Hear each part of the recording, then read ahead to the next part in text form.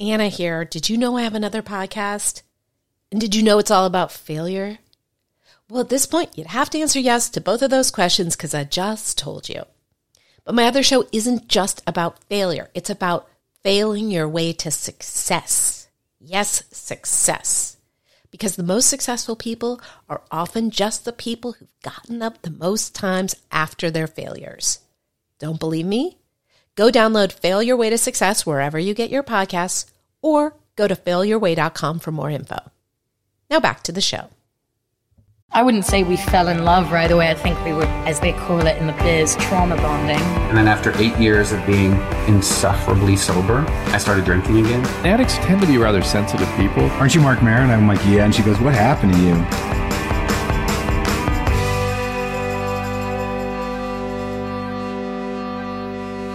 Hi there. You're listening to Light Hustler. It's a podcast about it's about addiction. It's about recovery. It's about mental illness. It is about sharing your dark to find your light. If you are new to the podcast, so happy you're here. Welcome back. I'm feeling good because I read this morning. I had the courage that it takes to read some of the reviews, and you got to brace yourself because some of them are just god awful. And there are not only no god awful ones, there are so many new nice ones. So thank you. And by the way, if you don't want to miss a future episode, just go and hit subscribe. You'll never miss one. So easy. So very excited about the guests that I have sitting at my, let's call it a kitchen table. It's a small table. It's not that small. It's in a kitchen. I mean, 3 children could get around it. Easily. I would say 3 adults. I would say. Small adults. Small adults. It's a good thing we're small. Yeah, we're very small. Thank you, ladies. This woman that you're hearing talking is Tina Alexis Allen. And her new book, her first but new book, is called Hiding, a memoir of drugs, deception, and double lives. HarperCollins published it. It is the talk of the town. She's been on Megyn Kelly, so we're super psyched she's sitting in my kitchen at my small table. And it is definitely an unputdownable, that's not a word, book. And what got me was, whatever, I'm a slave to celebrity perhaps, but like that Megyn Kelly said that. Because I assume yes, that none of those people read the books, because how would they have time? It's amazing. Well, first of all, it's hiding out, but the out part is really important. It's really hard to see that. It is. I know it's the cover, but it is hiding out, but it's easier to see the apple, the sleeping apple. I didn't see the apple either. Yeah. Anyway, let me tell you about Megyn Kelly. Yeah. Megyn Kelly read my book coming back from Russia, interviewing Putin. And this is what she told me backstage. And she said, normally I don't read the whole book.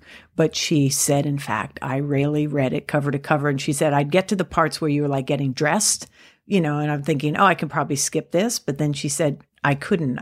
It was telling me what you were wearing and what you were grabbing and I had to keep going. So from her lips to God's ears, she read the whole thing. You could tell. Yeah, you could tell she was into it, right? I've been interviewed by enough people who haven't read my book and are pretending to that I can tell the difference. By the way, I told you how casual this is. It's so casual. I'm going to get my iPhone to do a double record just in case. Okay, good. So you get to talk and entertain those listeners. Oh, okay. Let's see what else I can talk about. So Megyn Kelly is supposedly a devout Catholic, but at the break when we were chatting, I said to her, Megyn, so you're Catholic, right? And she said, yeah. And I said, are you still practicing? And she went, And let's talk about why that's such a relevant question for you to ask her. Yeah. Let's. So the book is, why don't you summarize the book? Well, it's a wild, audacious ride of my young adult self starting at 18. I was hiding out, hence the title, as a woman who had been with men and women, but at the time was with a woman. And I was in a devout Catholic family, so all of it, plus the Catholic school and the Catholic neighborhood, was not the place to be living out loud. And how many brothers and sisters? I have 12 older brothers and sisters. I'm the youngest of 13. I know. It's lucky crazy. 13. Yeah, lucky 13. So at 18, my dad, who I had a really tough relationship with, as like most of us in my family did, he was alcoholic and rager and all the rest. asked me to dinner. And we had a dinner with my partner, my girlfriend. He didn't know, of course, and proceeded to out me. He did know, He of did. course. Yeah, he knew, of course. And then after that, and I was, choking on my food, he proceeded to say that he himself was gay, that he was actively with men, not just had been. He, in fact, said he buried his lover in the war before he met my mom. So needless to say, our relationship blows open. And that's just like chapter 3, right? That's just the beginning. And when she says blows open, she doesn't mean like they just started having some honest conversations and got a little bit closer. What do you mean by that? I mean, we became each other's sort of gay drinking buddy, confidant, clubs, drugs. We went on the frickin' town and did it up. Yeah, we did it up. We did lots of partying, lots of poppers, lots of traveling. He took me on the Concorde to Paris, which isn't in the book actually, but that's probably in the second book because I stopped, I had to, at the end of the book, but it kept going, it just kept going. So the book is not the end of your relationship with him, or those are details that happened in the time frame of the book? No, that trip on the Concorde actually happens after the time frame. So even though I have now at the end of the book, changed, I'll just say, not to give any big spoilers here, but I do change, and I fortunately evolve in the real time. At 23, it's not over yet. Okay. In fact, I moved to New York, so it gets worse before it gets better. Which people have a really hard time hearing that. Right. Like, wait, hold on, it gets worse before it gets better. Well, 23 is kind of young. It's to get your young, shit together. yeah. I got out of the house. Yeah. That's the first geographic happened, right? So I found it very intriguing throughout. Just talk about let's jump off the Concorde. This is a man with 13 kids. Yeah. And he runs a travel agency, and you're going on these elaborate trips, and you're like, where does this money come from? How is this happening? And he's very indulgent. Totally. And then I didn't totally understand. It was left it was a bit enigmatic about what that situation is. Can you talk about that? Of course. I mean, I'm still doing research. One of the questions about the next book is, do I continue on the path and go to Rome and actually really do in real time this investigation? Can I get information? So essentially I find out in the book that my dad has more than one double life. The other double life has to do with the Vatican and basically having very high level connections there, which makes no sense because he's like, okay, a Catholic travel agent, but he's really dialed in and he has regular meetings there, and he's traveling like 500,000 miles a year, literally. Right. So something's going on. Plus he's got cash and other things I discover that I won't give away. Mm-hmm. But I have, in fact, at Christmas time, I had a meeting at the Essex House in New York that was set up by my, quote, Vatican connection. So I'm still in process, and was told that Russia might be a good place for me to start because I might be able to get access to information that, of course, the Vatican is not eagerly going to give me. Wow. Yeah. So then as this is happening, you're having this, special relationship with your dad. And your siblings are just like, what the F? And they are all straight or in the closet, or we don't know? Yes. Yeah. All my siblings are married with kids. It doesn't mean anything, but they're married to they're heterosexuals with children. Mm-hmm. And at that time, I know that we had all had our, my dad had a tendency to have a sort of flavor of the month, a child of the month or a child of the year. And so you could go in and out of his graces, which anyone who understands alcoholism or other isms understands, right? Narcissism, that behavior. So for a while, I'm sure my siblings just thought, oh, Tina's finally the flavor of the month. And I didn't get along with him at all. So it was surprising, but not shocking. Right. But when it went on for years, then the questions started coming, like, what's up with you and Dad? And why are you getting all these trips? And, he'd send others places, but mine was just, and I was hanging out with him a lot. Right. And he wanted to be with me, and he made it a priority because he could be him. Let's face it. And in terms of relationships with other siblings and trauma, let's talk a little bit about that. Yeah. So, do you mean about my brothers? Yeah. Yeah. So in the book, I share that I was molested by two of my brothers when I was starting at 9. Mm-hmm. And it's interesting because that was something that my editor, it's not a big focus of the book, but it is important in its context for the behavior at 18 to my early 20s.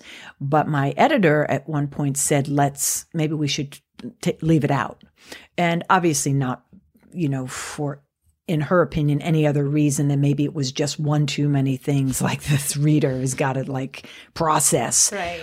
However, for me, I said no, because if you don't have the context that all this sexual, wild acting out and all the rest of it just doesn't have, its proper place. And not to make excuses, because you've read it and I don't make excuses for my behavior at all. But I also don't make excuses for my brother's behavior or my teacher or other things that went down. That blew my fucking mind. Yeah, right? So starting when you were what? 11, 12, 13 is because it went on, and it was relational. In other words, being molested, I don't know, God bless those U.S. gymnasts, that's like they get molested and then but this other thing with the teacher was more relationship-like. The female teacher. And the interesting thing about the way you wrote about it is that it never felt like you categorized it as molestation. This was like your first love.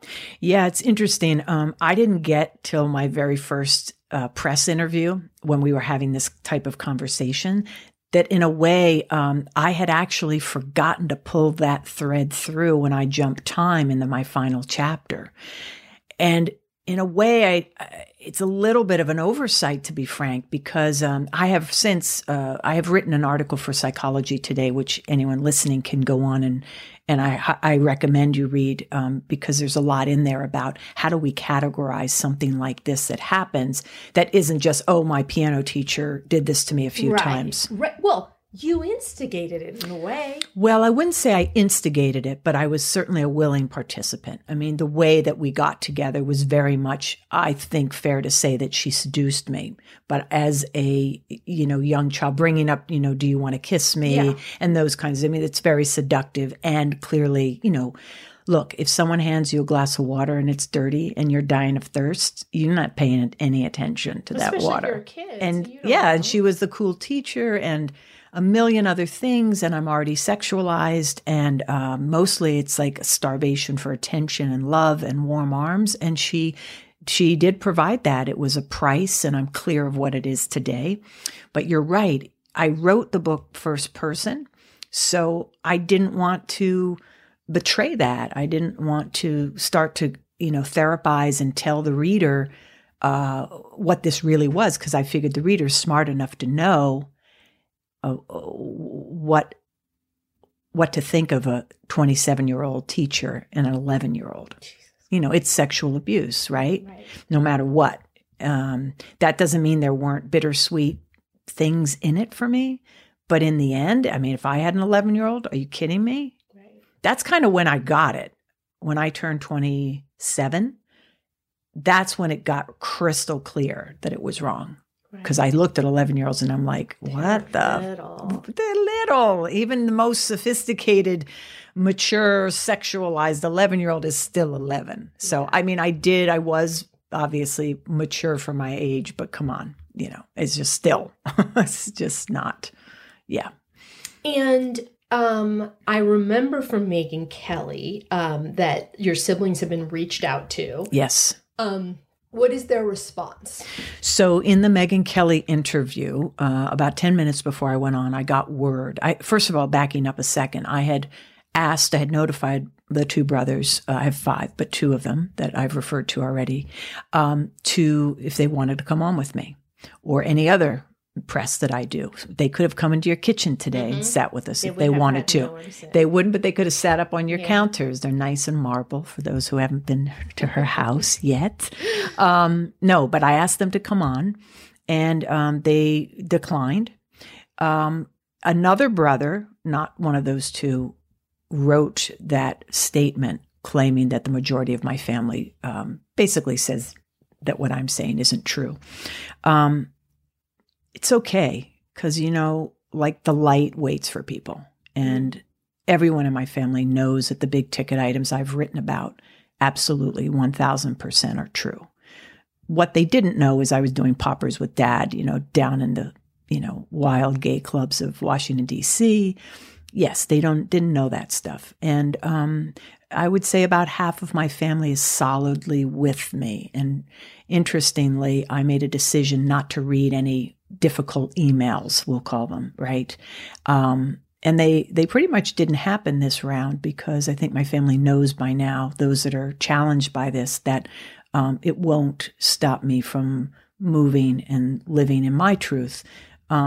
That said, they've since kind of been having a difficult time with some of those that are supporting me, which I find really ironic, right? But not surprising. So, so in Megyn Kelly, 10 minutes before I went on, I was notified by the producer, oh, by the way, a statement finally came in. It didn't come from the brothers or the teacher. Ha. Oh, she was contacted too. Oh, yeah. The teacher and my two brothers were asked for a statement. So obviously it's true because if that's something you didn't do, you come back and you make a statement and say, that's not true. Of course it's true. Right. And we all know it's true. That's beside the point. The problem is the healing that maybe is not yet fully taken place with all of my family. As I said, they knew everything about my dad. They knew everything about the brothers. These are not surprises. I think, being exposed, I understand some people, it's challenging if they haven't done what I think is the work that has to be done because we all grew up in the same place. Right. I mean, I didn't get, this was not a vacuum. My siblings have suffered deeply. Right. And it's not my place to tell their story, but believe me, I could write, 12 more books. Right. Right. So I feel for them. I love them. I wish no harm to anyone.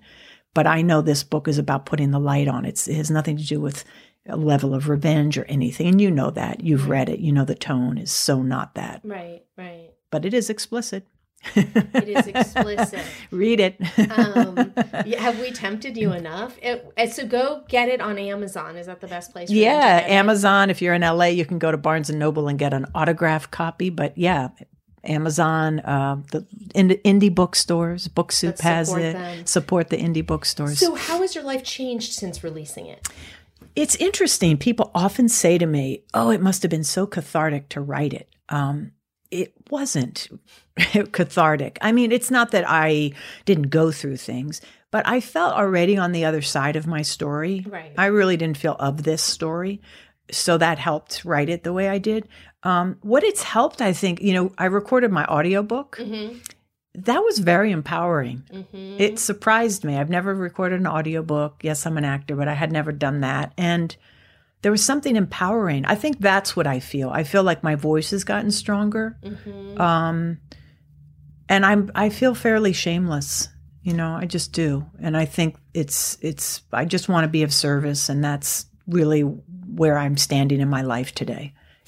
It's interesting that you said that about the audiobook. My whole company's thing is share your dark to find your light. And one of the things that we do is live speaking and storytelling because that experience of speaking it is different than putting it on the page. Putting stuff on the page I have always found incredibly healing. Yeah. But in a way, it's not that it's stopped working, but that's just next level. Yeah, absolutely. Well, I had played my dad off Broadway 6 years ago. That. Yeah.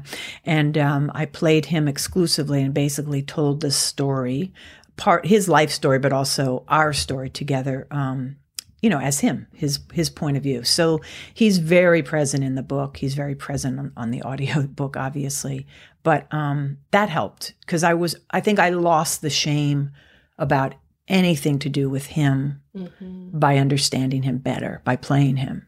you know. So, and let's talk about you deciding to become an actress, Yeah. sort of not from a young age No. necessarily. So how did that come about? Oh my God, it's still a bit baffling to me, truly, because I was in fashion. I was an executive. I went and got an MBA, and I thought, oh, I'm going to have a business life, a business career, and I did in fashion. I was on an executive there, and then I kind of had an epiphany, but I think it was related to starting to peel the onion back. Mm-hmm. And as I went to therapy and I got into program and stuff like that, I think I just started to unravel and take a little bit of the mask off. And I hit a wall. I think I just hit a bottom. That's the easiest way to say it. And then I took a year off. I left my fashion career, just like literally pushed my chair back and walked out. Mm-hmm. Like, I'm not exaggerating, like in the middle of the day. And I said, I'm going. And I never came back. So I took about a year to think about, and I gave myself permission to answer this question: what would you be if you could be anything? Mm-hmm. And I don't know where it came from, but I swear, like, actor just came into my head, and I had never acted or thought of acting, or I was never even in a school play. I didn't know anything.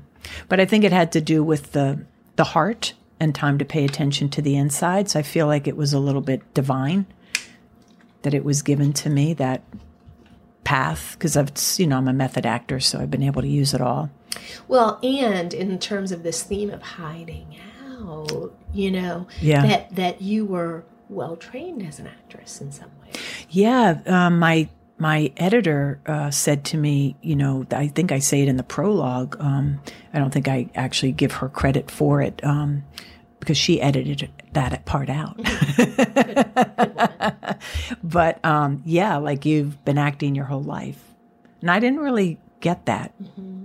Even people when I was in my 20s, before I even thought of acting, I remember a couple people I was involved with say, you should be an actor or you'd be a great actor. And now I understand. Mm-hmm. It's just like becoming someone else, And so talk about some of your acting roles, please. Oh, well, most recently, right before the book, I ended 2 years on Outsiders with David Morse and Ryan Hurst from Sons of Anarchy.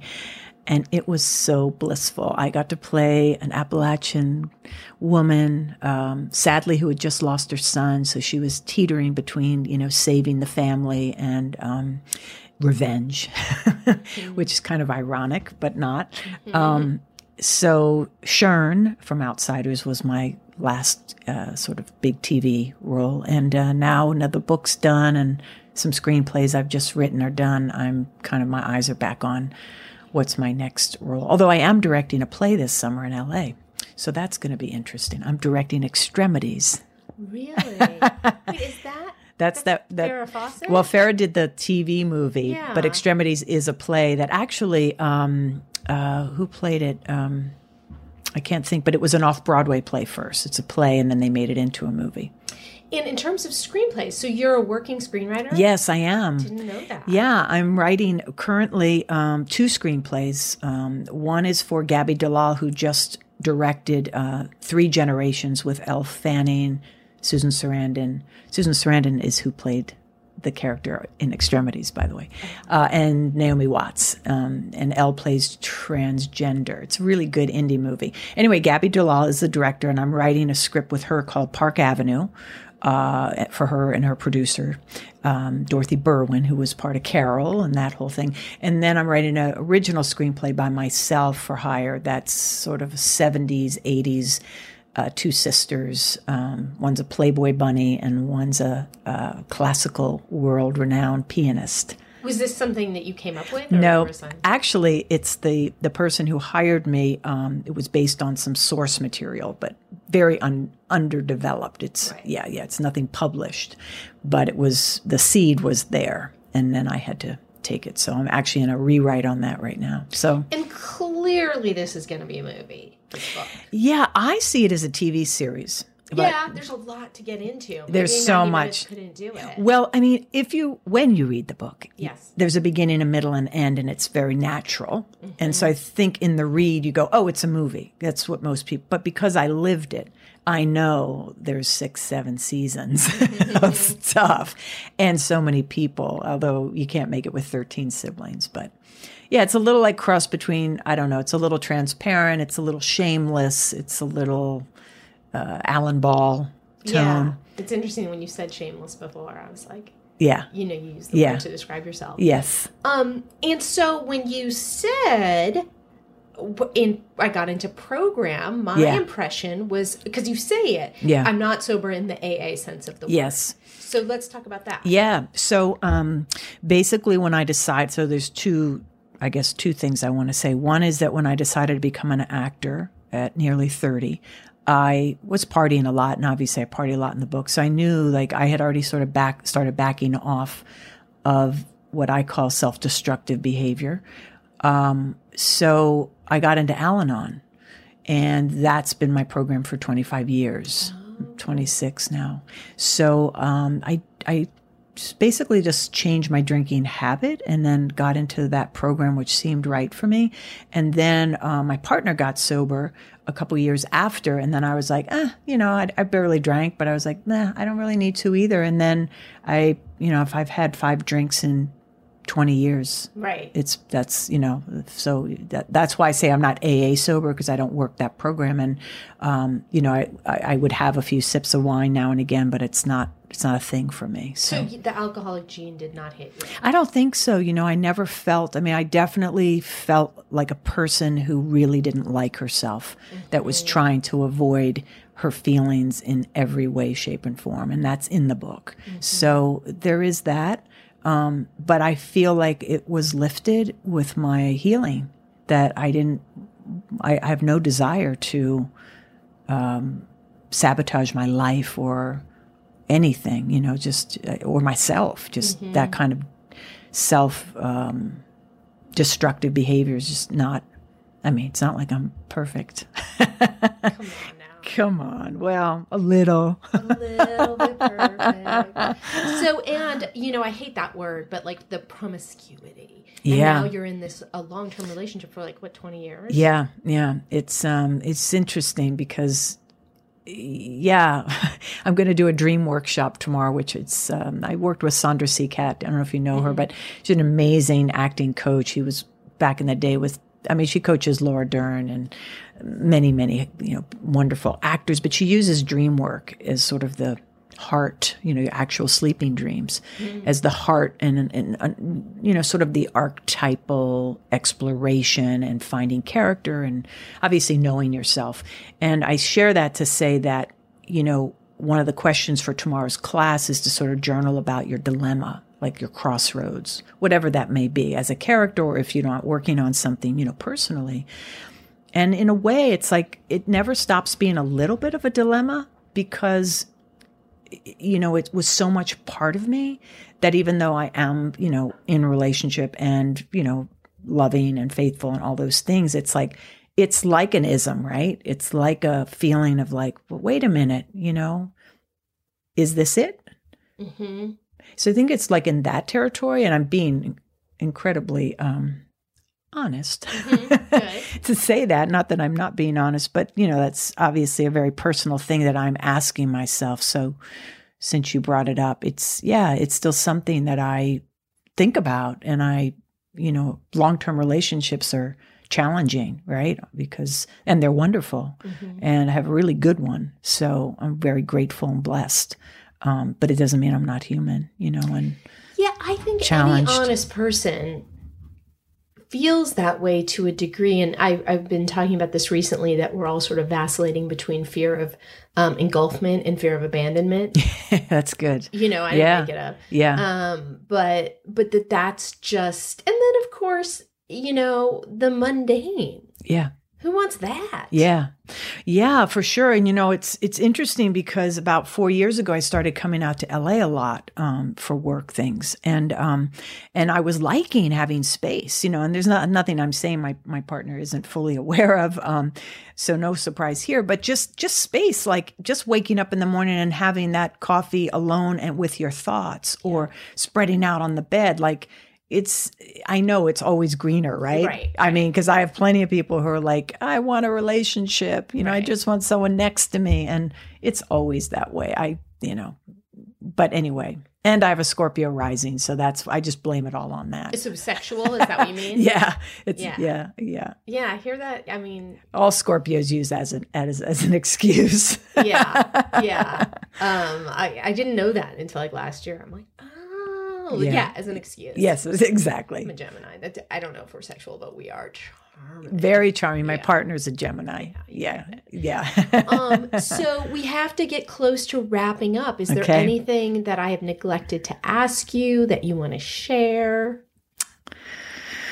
Wow. I think we covered it, and more. Mm-hmm. I'm glad you asked me those last questions, because it's nothing that I have shared before. So I feel like it's a new day, and I love that. I love talking about something that gets under my skin a little, that I don't really want to say the truth, but you're all about dark to light. And I know that about your podcast. I know that about you, because I have not listened to them all, but I read a lot about you and heard a lot about you. And I think it's important to say truth.